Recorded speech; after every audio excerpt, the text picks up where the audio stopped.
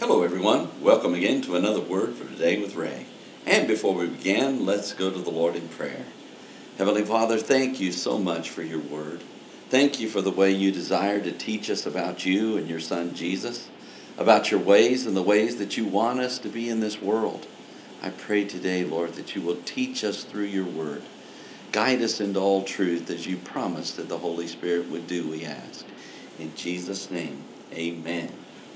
The title to today's lesson is Bondmaid and Free Woman, and it's taken from Galatians chapter 4, verse 22.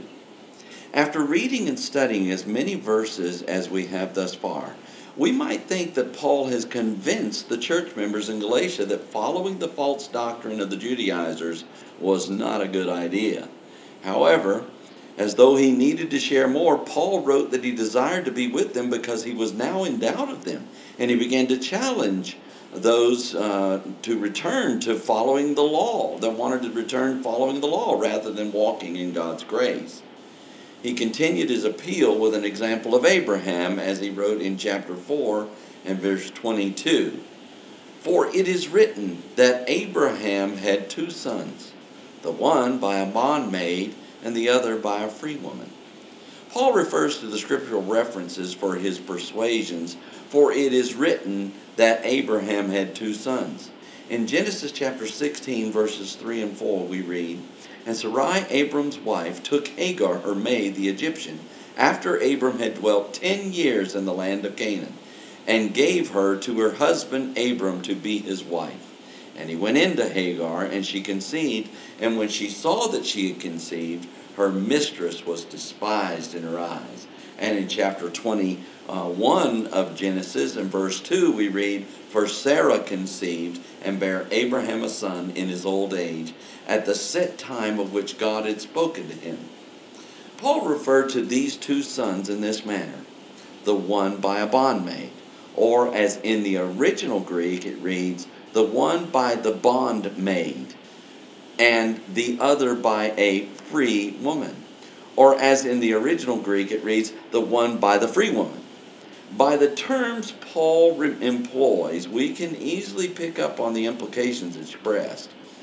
When we think of those in bonds, we think of limitations, restrictions, and regulated behavior. When we think of being free, we think of liberty, autonomy, license, power of choice. The inference is the one side is binding and the other is liberating. If we are picking up on Paul's example, we will note that he is relating the gospel of grace to being free and the following of the law as being binding. Paul once again desires that the church members in Galatia would choose the way of being free.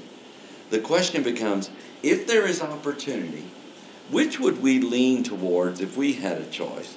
Hopefully by now, even we know enough to choose grace. Of course, there is much more for Paul to reveal to us in his example in these verses ahead. But suffice it to say for now, for us to be leaning toward the free side. And as we do, we will align ourselves with the abundance of the grace of God, which is available to us through Jesus Christ.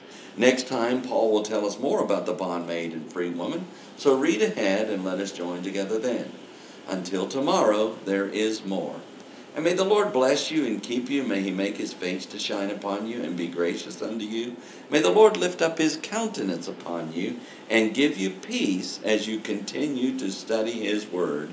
In Jesus' name.